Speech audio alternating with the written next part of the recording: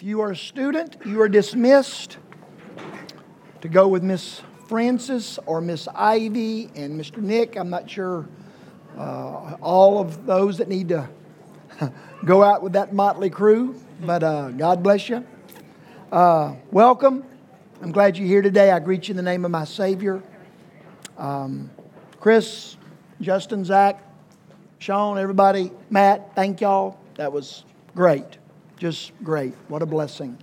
Let me add to what Tommy said just real quickly about, in the announcements. Two things that are important to me for you to know about.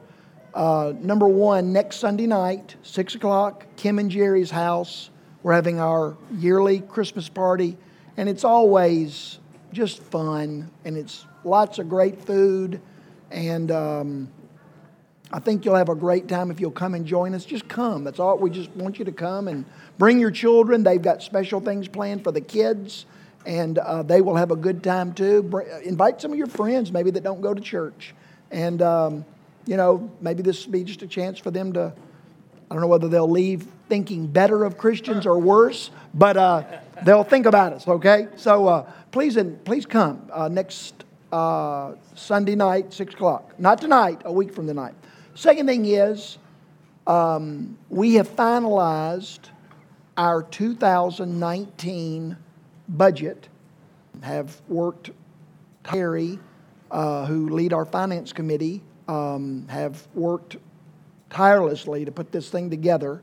And the leadership team of our church that sort of oversees our church and oversees me, God help them, they have evaluated it and approved it. And so next Sunday, right after church, right here, we'll have a brief meeting for anyone that wants to stay and that has interest in looking at the budget, hearing about the budget, asking questions about the budget. We don't have any, there's nothing hidden, there's nothing surprising, there's nothing, our budget is very simple and streamlined, but there are people that have interest in knowing more. And so if you would like to stay after the service, it will not be during the service, but after the service for a brief meeting, I'll be there, and then Alan and Terry will be there, and we'll give you a copy of the budget. And if you'd like to stay and learn more about that, the budget that we'll be operating by or with for 2019, I'd like for you to do that, okay?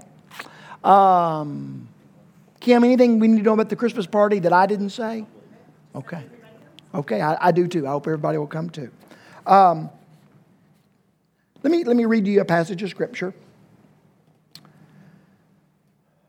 This is related to in fact, all 4 Sundays between now and Christmas, we'll be having special lessons, dealing with the Christmas story.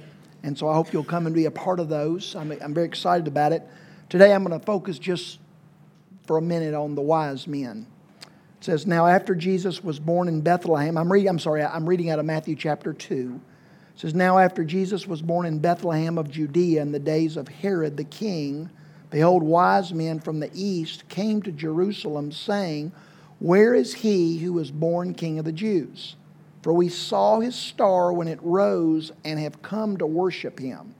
When Herod the king heard this, he was troubled, and all Jerusalem with him, and assembling all the chief priests and the scribes of the people, he inquired of them where the Messiah, where the Anointed One, where the Christ was to be born.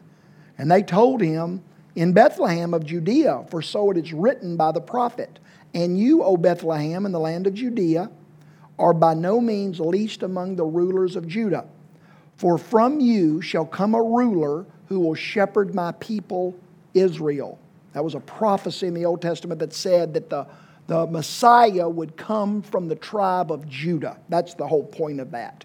And more specifically, from the family of David. And then Herod summoned the wise men secretly and ascertained from them what time the star had appeared. And he sent them to Bethlehem, saying, go and search diligently for this child. And when you have found him, bring me word that I too may come and worship him. And after listening to the king, they went on their way, and behold, the star that they had seen when it rose, went before them until it came to rest over the place where the child was. And when they saw the star, they rejoiced exceedingly with great joy. And going into the house, Jesus is no longer in the barn, if you will, in the manger. This is months later, 6 months later, let me say a number of months later. And so they've moved into a little house in Bethlehem that Joseph is renting. And says, when they saw the star, they rejoiced with great joy. And going into the house, they saw the child with Mary, his mother, and they fell down and worshipped him. And then opening their treasures, they offered him gifts, gold and frankincense and myrrh. I start my December every year rereading the Christmas story, and just to get in the Christmas spirit, to get my mind straight on who's supposed to be the center of this month and this attention, this celebration, this just the whole thing. How can I get Jesus to be in the middle of this versus all the competing players in the Christmas season who would love to be center stage? It is an endeavor to put Jesus first and keep Him first during the month of December. It is an endeavor that is not for the faint of heart. I'm just telling you, because it is easy. I am driven. I am a passionate, consumed, focused person. And when my wife gives me task to accomplish, don't get in between me and the completion of the task. And so I can easily jettison the one that should be right in the middle of the deal. So anyway, one of the things that when I read the Christmas story at the beginning of the month every year, my mind always goes back to one of the most wonderful times in my life. When my wife and my daughter and I, we went as missionaries to Belgium in Western Europe for 4 years. And it was, when I tell you, it was wonderful. Now, everybody in my family was mad at me, hated my guts, but anyway, I couldn't help that. The three of us had a great time. And for one thing, we celebrated Christmas, just the three of us. And no offense to my family, because I love gathering with them, and we have a great time, and it's fun. But it was just 4 Christmases. We just celebrated Christmas, just the three of us. And it was so simple, and Rainey was little, and it was lovely. And so I always go back and reflect on that time that we were together living in Belgium. And one of the things that I always think about is that we lived on a street that literally was so old that the Roman legions marched down our street 1,500 years ago. The Roman legion. And we lived in a house that was built before our country became a country. So it was an old city, Antwerp, and it was the oldest part of Antwerp where we lived. And we lived right in the middle of this booming district of restaurants, and I've told you about Cafe Beveren and all that. And we were one of the only people that had a house, a little row house on this street. Everything else, literally, as far as you could see, were restaurants and bars and shops and all kind of things. And then other people lived on the street, but they lived above all these shops. Eric, my brother-in-law, had visited, and he saw this. But anyway, the first Christmas that we were there, this old house had had windows about the side door and one on the other, about the side of those squares, the bigger squares.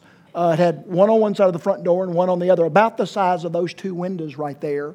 And there was a guy named Boss, B-A-A-S, Boss, and he was a painter. Colin, he was a painter, but to make money, because you starved to death being a painter, to make money, he would go up and down our street and he would paint like bubble letters and bubble people and like to promote Christmas sales. You know, come and eat here, Christmas special food, and come into my shop, Christmas special sales. And, you know, and they would draw funny Santa Clauses and Christmas trees and wreaths and all, snowmen and, you know, and all that kind of stuff.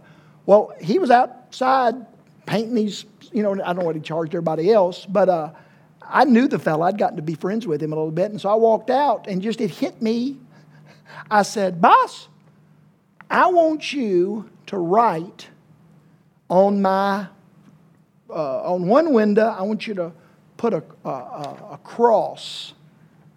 And I want you to, I said, I want you to do a manger and then a manger scene. And then I want you to put, I had him do a little cross, sort of blended into the thing. And on the other side, I want you to write, Wazamana Nockstades Ophut Zukenahim. Now what that means is, wise men still seek him. That's what that means. And he looked at me like I told him to throw a rock through my window. And he says, you want me to do what? And I said, I want you to write that on my window. He said, well, okay. And I don't know what he charged me to do it, but the entire month of December, we continually had people knocking on the door. What's that mean? What's this about? And I don't even know why I thought of doing it. I'd like to say that the Holy Spirit told me to do it, and maybe He did. But nonetheless, we continually had people knocking on the door, wanting to chat with me and explain why wise men still seek this person that was a baby born in a manger. And so then it was such a big hit, and all my neighbors, you know, thought that was the most amazing thing in the world. And so then I did it the next 4 years, or the next 3 Christmases after that. And I was just thinking about the wise men and what it must have looked like and felt like for them to travel from Persia. Surely I was telling them about boss painting that the Wazamana Nockstades Zukenahim. And yeah. And what that must have really been like for those men. We don't know how many it was. We say 3 because there was 3 different kinds of gifts, but it could have been, it was plural, so at least it was 2, and it could have been 50 or 100. We don't know.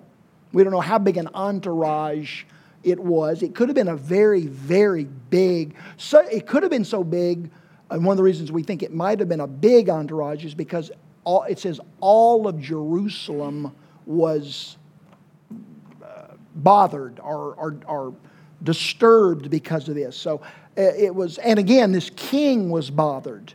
So for 3 dudes, you know, to walk in, hey, we're looking, and he probably wouldn't even have noticed that. So anyway, I just was thinking about those wise men, these magi, who, from what we know, they were the descendants probably of Daniel. Hundreds of years earlier, Daniel would have been a part of that group, and those over the years they were called magi, and they would have been a part of the elite group of the Persian Empire. They would have been wealthy. They would have been powerful. They would have had high reputations. They would have been honored men. They would have walked in circles where their reputation was important. Where what people thought of them, their peers, the king, it would have been a big deal to them. And so I was just thinking about how they had heard over hundreds of years, probably from Daniel, that there was going to be a star that's going to appear in the sky one day. We don't know what else other than that when you see this unusual star, when you see this unusual thing in the sky, it's a big deal. Go follow it, and it will lead you to a king. That's all we know that they know. That's all it says. That's all the text says. But for these men, these wealthy, powerful, influential, significant players in society type people, can you imagine them going to their superiors or maybe even to the king and saying that? Hey, we had these prophecies from this Jewish slave dude about this star, and when it was passed down for hundreds and hundreds of years, and when it said when we see this star, we're supposed to go follow it, and it will lead us to a king. Can you think about saying that, David, to Mr. Smith? So think about saying that to the president of your company. Think of saying that to your mate. It's 1,000 miles from Persia to Bethlehem. Okay, 1,000 miles. Took 3 months. So it was a 6-month, minimum 6-month journey. 3 months one way, 3 months the other way. Minimum of 6 months. We don't know, if they stayed for a little while. We don't know any of that. But my point is, honey, Anna, can you imagine Justin telling you, honey, I'm going to be gone for 6 months. Where are you going? Well, explain that whole thing to you. You're going to have to watch the kids. I'll be back in 6 months. What have you told your boss? Yeah. Don't you think you might be risking your job, your reputation, if nothing else? I just was thinking about the cost and the sacrifice that these men willingly paid and made to go and find this king. The time, it was a dangerous journey. It would have been a fearful journey. The effort, the expense, the sacrifice, the cost to their families. It must have been very humbling to try to explain this to people who didn't understand or believe. Must have been very humbling to risk your job, to risk your reputation, to risk being rejected or mocked or misunderstood by your peers or your superiors. It must have been very humbling for these men, these very prominent, powerful, prestigious, successful men in the Persian Empire. And yet, these magi, these wise men, not wise amana, these wise men, they humbled themselves and pursued this king. They sought out, pursued this king, and because they were willing to humble themselves and pursue this king, they experienced, well, can you imagine being in Bethlehem with Jesus? Top that. Give me an experience that would top that. They experienced the grace and the intimacy with God Himself.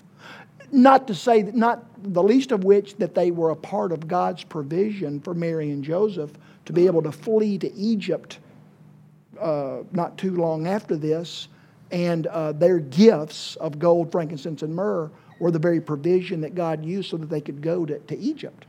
I was just thinking about the idea of these men humbling themselves and them pursuing God, seeking after God. And my mind began to think about just person after person after person in the Bible who displayed or illustrated the same kind of an attitude. A willingness to humble themselves and a willingness to seek after God, to pursue God, to draw near to God, no matter what it cost, no matter what it took. And as the result of them doing that, they experience with God an understanding of God, a depth with God, a knowledge of God, a relationship with God, and, not to say the least, the blessings of God that flowed out of that depth and that intimacy and that knowledge. Their lives were filled with God's blessings. I think of Abraham. Abraham's minding his own business, walking down the road, herding sheep, doing whatever he's doing. Got a big family. And God says, Abraham, I am God Almighty. I have chosen you. I love you. I'd like to have a relationship with you. And man, have I got big plans for you. You cannot believe the plans that I've got, that I'd like to invite you to join me in. For him to go to his family and to have the same conversation that the wise man had. How humbling or humiliating, maybe I should say. And yet Abraham said, God, I want to get in on that. I'll follow you to a land that I've never been to before. Because that's where you're going to be, and I want to be where you are. I think of, a couple of weeks ago, we talked about Mary and Martha. Jesus comes and stays at Mary and Martha's house and to spend the night. And Jesus is in the living room teaching, surrounded by people. And Martha is in the kitchen cooking and preparing and doing everything that you got to do to have a big party and keep your guests happy. And Mary chose to draw near and sit at Jesus' feet and listen, to be close to him, to hear what he was saying. And it was a very humiliating, a very humbling thing for Mary to do that. Mary had to suffer the ire of her sister. Her sister was furious with her. The public rebuke that Martha gave to Mary when she spoke, wouldn't even speak to Mary. She spoke to Jesus, but she was rebuking Mary. And everybody in that room, family, friends, neighbors, disciples, they all thought the same thing. You should be in the kitchen with your sister. This is not right. They thought badly of her because Mary chose to humble herself and draw near to where Jesus was and listen to him. I think of the prodigal son. Exact same thing.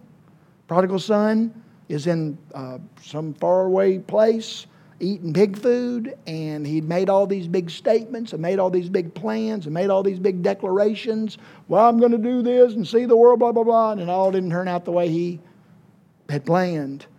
And he said to himself, I'm going to go back home and be with my dad. I know where my dad lives, and I'm going to go, I'm going to draw near to where my dad is. I'm going to go back home, and I'm going to engage in a relationship with my dad again. I'm going to humble myself and draw near to where my dad is. And as a result of him doing that, he experienced an intimacy. He experienced a level of grace. The dad says, oh my gosh, my son's home. He was dead, now he's alive. He was lost, now he's found. Quick! Get a robe, get a ring, get new shoes. We're having a party. Now, the other son, the party would have been just as easily for the other son. But the other son missed the party because he wouldn't humble himself. He's out in the fields mad, all bowed up, full of pride. He wouldn't humble himself, and he wouldn't draw near. Busy doing good stuff. Busy older brother. But he wouldn't humble himself and draw near, and he missed the party. I think of Bartimaeus, same, it's blind, sitting on the street corner, on the curb, wrapped in his coat, and Jesus comes by, and Jesus, I want to be where you are. And the people are saying, shh, shh, be quiet, leave him alone, stop. Bartimaeus doesn't care what the crowd thinks. I'm gonna humble myself. I'm not gonna act like I see. I'm not gonna pretend that I can see. I can't see. I'm in desperate need. I need help. That's what a humble person does. And he ran. He threw his coat down, which was a bad plan for a blind man in cold weather. He threw his coat down and he ran to where Jesus was. And as a result, he experienced intimacy and grace from Jesus that others missed.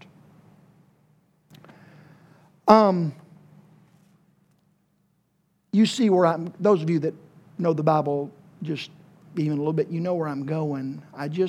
In my devotions a couple of weeks ago, I guess maybe it was last week, I was just reading this passage out of James chapter 4, where James says, in James 4, 6 through 8, God gives more grace. Very significant. God gives more grace. Well, you can't have more mashed potatoes until you've already had some mashed potatoes, right? If I said, Chuck, I'd like more mashed potatoes, well, your first response would be, well, I haven't given you any mashed potatoes, right? But if you'd given me a big plate of mashed potatoes, and you could do that if you'd like after church, if you gave me a big plate of mashed potatoes and in my plate's empty, you said, Larry, would you like more mashed potatoes? That makes sense. James says, God gives more grace. Therefore it says, God opposes the proud, resist the devil, and he'll flee from you. Submit yourselves to God, resist the devil, and he'll flee from you.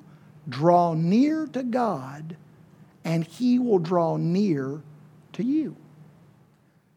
It never hit me like it did last week or whenever I read this in my daily devotions, that James is revealing to us that those of us who have experienced God's grace, we have experienced an invasion of the presence and the person of God into our lives as our Savior. God has more of that. God has more grace for those that have experienced His grace. God has a more, forgive my English, God has more of a nearness for people who already have been drawn near to God. James says there's more grace. There is a nearness that God wants to make available to us. And I'm not going to take a long time here. I just wanted to say to you, number one, do you know that? It never hit me until I read this just the other week or so ago, that those that have experienced God's grace, God wants to give us more grace. And those that have experienced intimacy with God, nearness to God, God says, oh my goodness, I want to give you deeper nearness. Even, I'm right here, but I want the difference in hugging your aunt and hugging your wife. Okay, I'll hug my aunts. That's fine, but I love hugging my wife. That is another level of intimacy. I love hugging my wife. I'll hug all of y'all's children. I really will. I'll hug Cash, Bryce, any day of the week. But hugging Teddy is a whole other thing. I want to hug him so hard that I'm scared I'm going to hurt him. That's what I thought of. Those that have experienced grace, God wants to give us more grace. Those of us that have experienced a nearness to God, God wants to give us more of a nearness. Will you get a better Christmas gift? Is there anything on your list that you could possibly receive for Christmas this year that would possibly compare to being given more of God's grace? Could you get a better gift than being this close to a friend, somebody that you've developed a deep friendship with, but all of a sudden that relationship is transformed into the kind of relationship you want to have with your bride or your mate or with your grandchildren? Oh my gosh. Could you possibly get a better gift than that?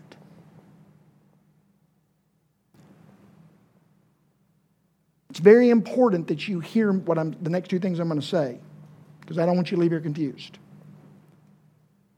This more grace, this more, they are not unconditional. Did you hear that? This more grace, according to James. If you don't like what I'm saying, talk to the Lord's brother about it, because he wrote it, okay? This more grace, this deeper intimacy, they're not unconditional. They are conditional. There's a condition that you and I must meet to experience these things. He says God gives more grace. God opposes the proud, but He gives grace to the humble.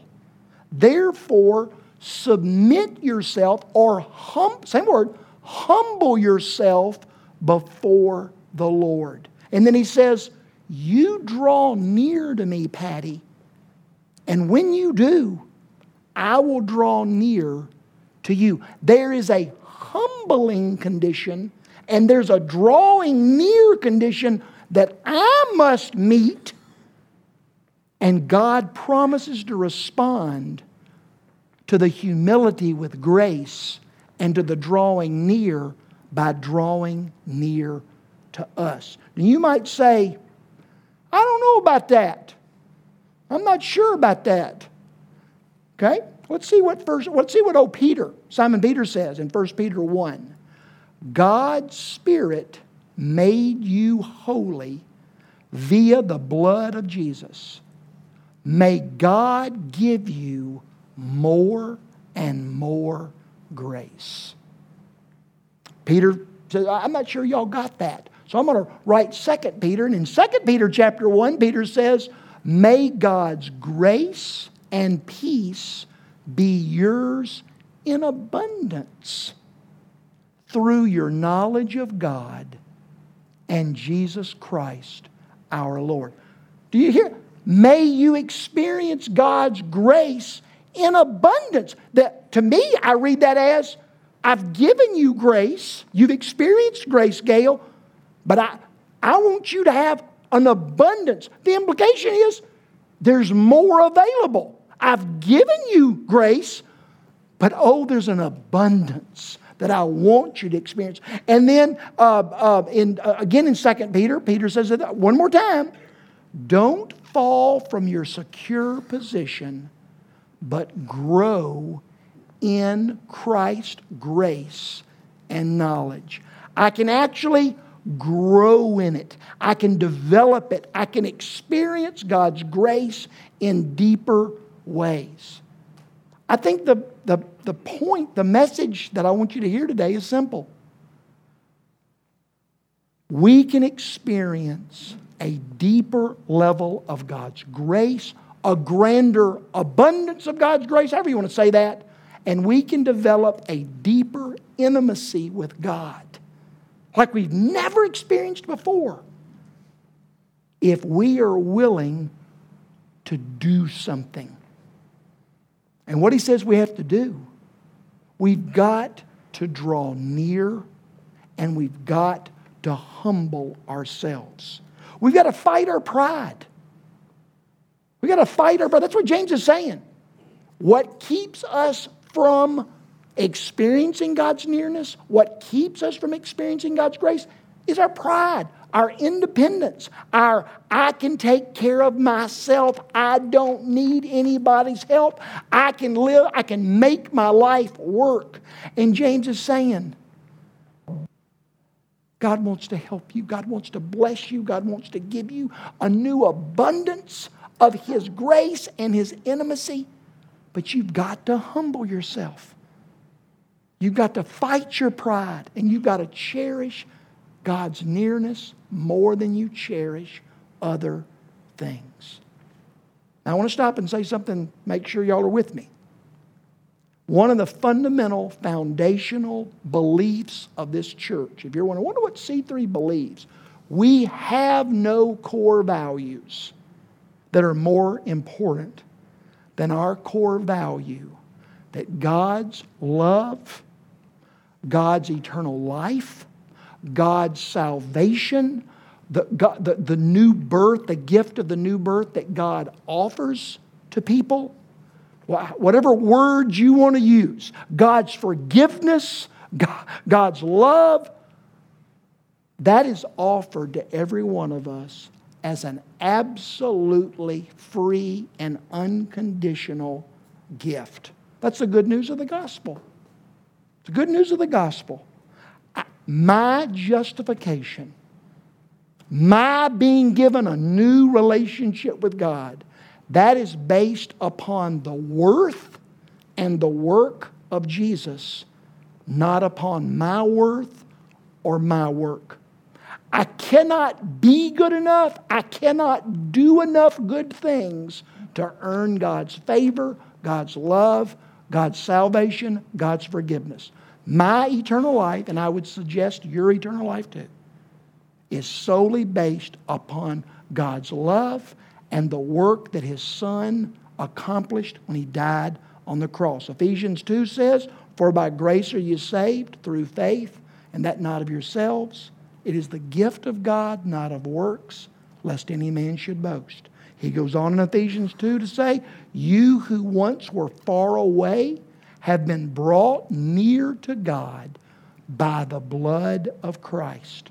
Paul says in Romans 5, "While we were yet God's enemies, we were reconciled to God through the death of God's Son." And then 1 Peter chapter 3 says, "Christ suffered once for sins, the just for the unjust." Why? That He might bring us to God. We were alienated from God because of our independence, our selfishness, our pride, our wickedness.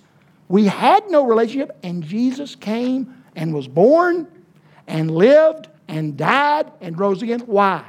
So that we who were distant from God could be brought into relationship with God. Jesus suffered and died so that we can draw near to God. But folks, that's just the beginning. That's the whole point today.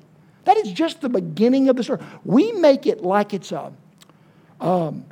here's my eternal life. Would you like, Shelby, would you like eternal life? Do you know God loves you? He sent His Son to die on the cross for you. He wants to be in relationship with you. He wants to be your friend. Would you like God's eternal life? I sure would, Brother Larry. I sure would. Pray this prayer, blah, blah, blah, blah, blah.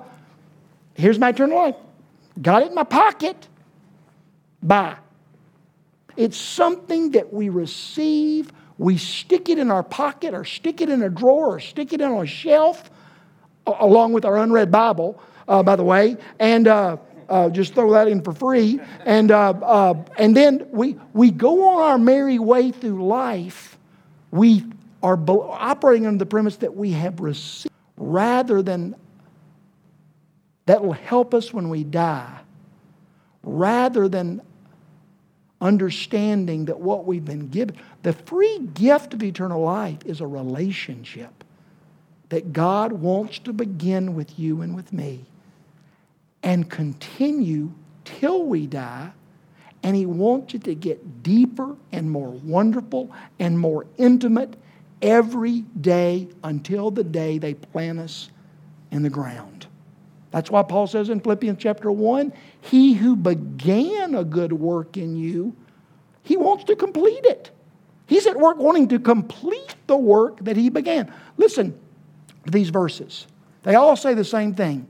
Deeper experiences of God's presence and grace are available to anyone who will humble themselves and draw near to God, like the wise men did. They humbled themselves and they sought out God. They drew near. Where is God? They didn't know it at the time they started, but when they finished the journey, where was God? In a little house, in a little unknown village, in a suburb of the city of Jerusalem. They humbled themselves and they drew near to where God was, and because they did, they experienced God's intimacy and they experienced God's grace. Listen to these verses and we're done. Psalm 32. God says, I will instruct you in the way you should go, and I'll direct you with my loving eye. Have you ever thought, it's one of my favorite verses in the whole Bible. I will instruct you in the way you should go, and I will direct you with my loving eye. Do you know how close you've got to be to somebody for them to direct you with their eye?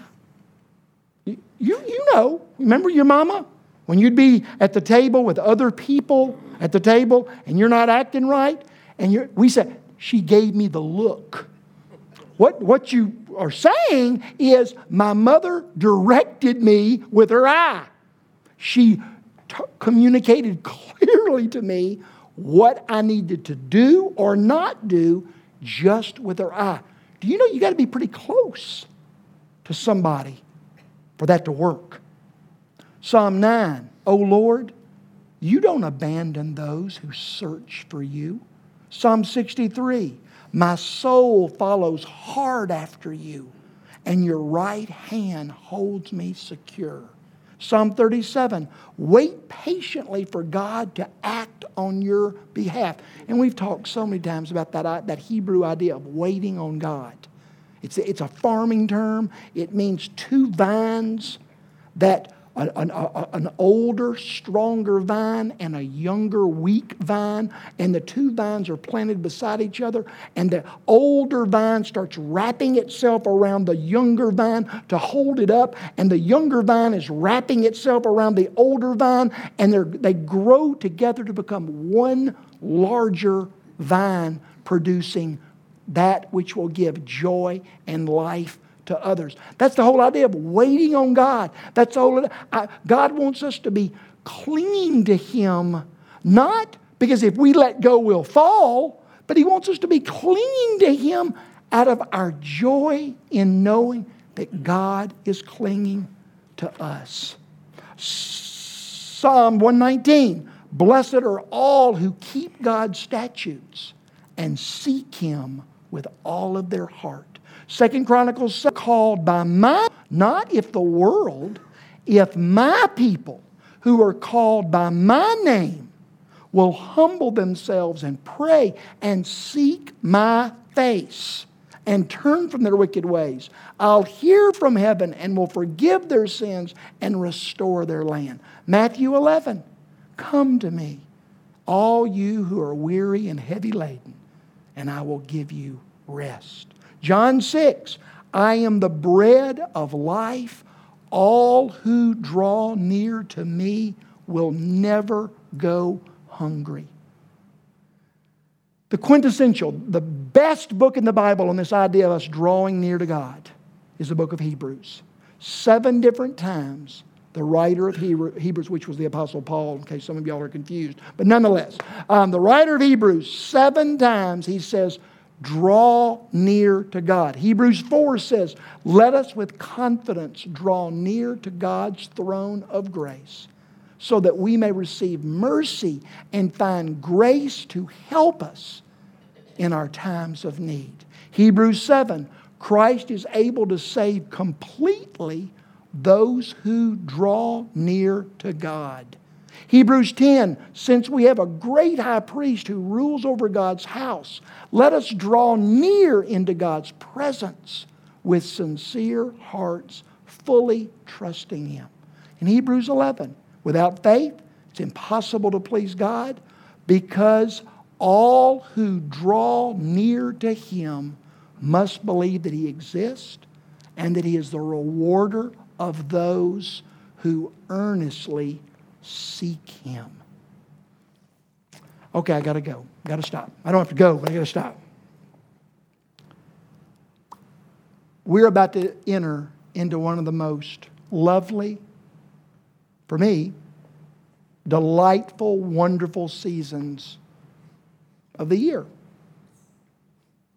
I love every bit of it from beginning to end. I love Christmas. I hope you do too. It's glorious. It's also the busiest days of the year. I just wanted us to start the month, and Lord willing, I wanted us to start the new year with a challenge. Number one, an understanding that those of us that know Jesus personally, God has provided a way where we can draw near to Him, and He has drawn us to Himself. God has provided grace when He sent His Son to die on the cross, and He has shared that grace with us. And He did it freely with no conditions, no strings, no expectation. It's a gift, Larry. I want to give it to you. But for those of us that would say, that describes me, I want us to be challenged today. I want us to leave here today with the understanding that God has more grace. More grace. Remember, I remember when my wife we were dating, and I wanted way more kisses than she was giving me. But she gave me some, and they were great, but they were just barely enough. Okay? And there was a day when I got more kisses. And let me tell you something. Few wonderful kisses is great. Bunches and bunches and bunches of those wonderful kisses is even better. God has given many of us grace. God wants to give all of us grace. God has provided a way where all of us can be drawn near to Him. Some of us have been drawn near to Him. But God wants us to be drawn near even more closely, even with more intimacy. We could spend weeks talking about the ways that we can draw near to God. They involve humbling myself. They involve humbling myself, and they involve being a choice to draw near. Draw near where? Where did the wise men go? They went to where God was. They didn't go to Tunica, or they didn't go to Horn Lake, or they didn't go to Zimbabwe, or they didn't go to London. They went to Bethlehem. Why did they go to Bethlehem? That's where God was. Oh yeah, but Larry, the Bible says God's everywhere. Yes, He is. But I'm going to tell you something. In my life, at 4:30 every morning, there's a special place where God is. God was everywhere the night that Jesus was born, right? He was everywhere. But He was somewhere special, too. Now, I don't understand all that. If you do, send me an email. I'd like to know. I'm just telling you, God has a special place and a special, I hate to use the word, plan for each one of us to meet with Him.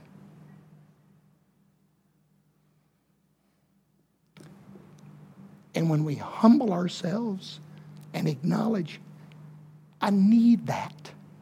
I want that. God, please share that with me.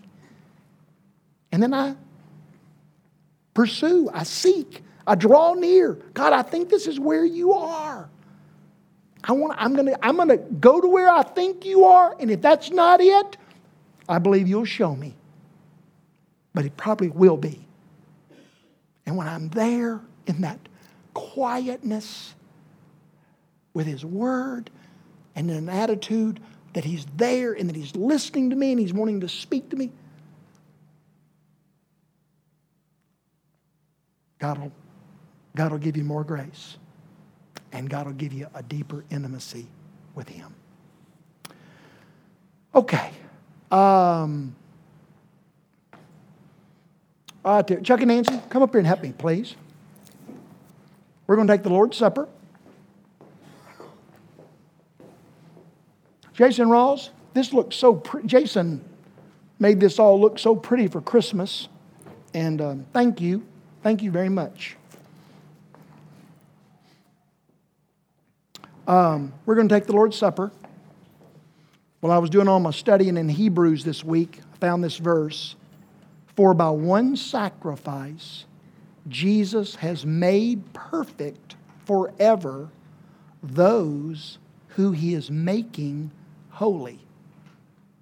For by one sacrifice, Jesus is making holy those who He is already. He's perfecting. Sorry, Jesus is perfecting those that He's already made holy. He's already given you the gift of holiness. But He also is perfecting us. He's doing things in our lives to make that holiness visible. He is wanting, He placed it deep down inside us as a gift. But He is wanting that holiness, that righteousness, that image of God, that glory of God to be displayed. And that's what He's doing in our lives right now. By one sacrifice, by dying on the cross for our sins.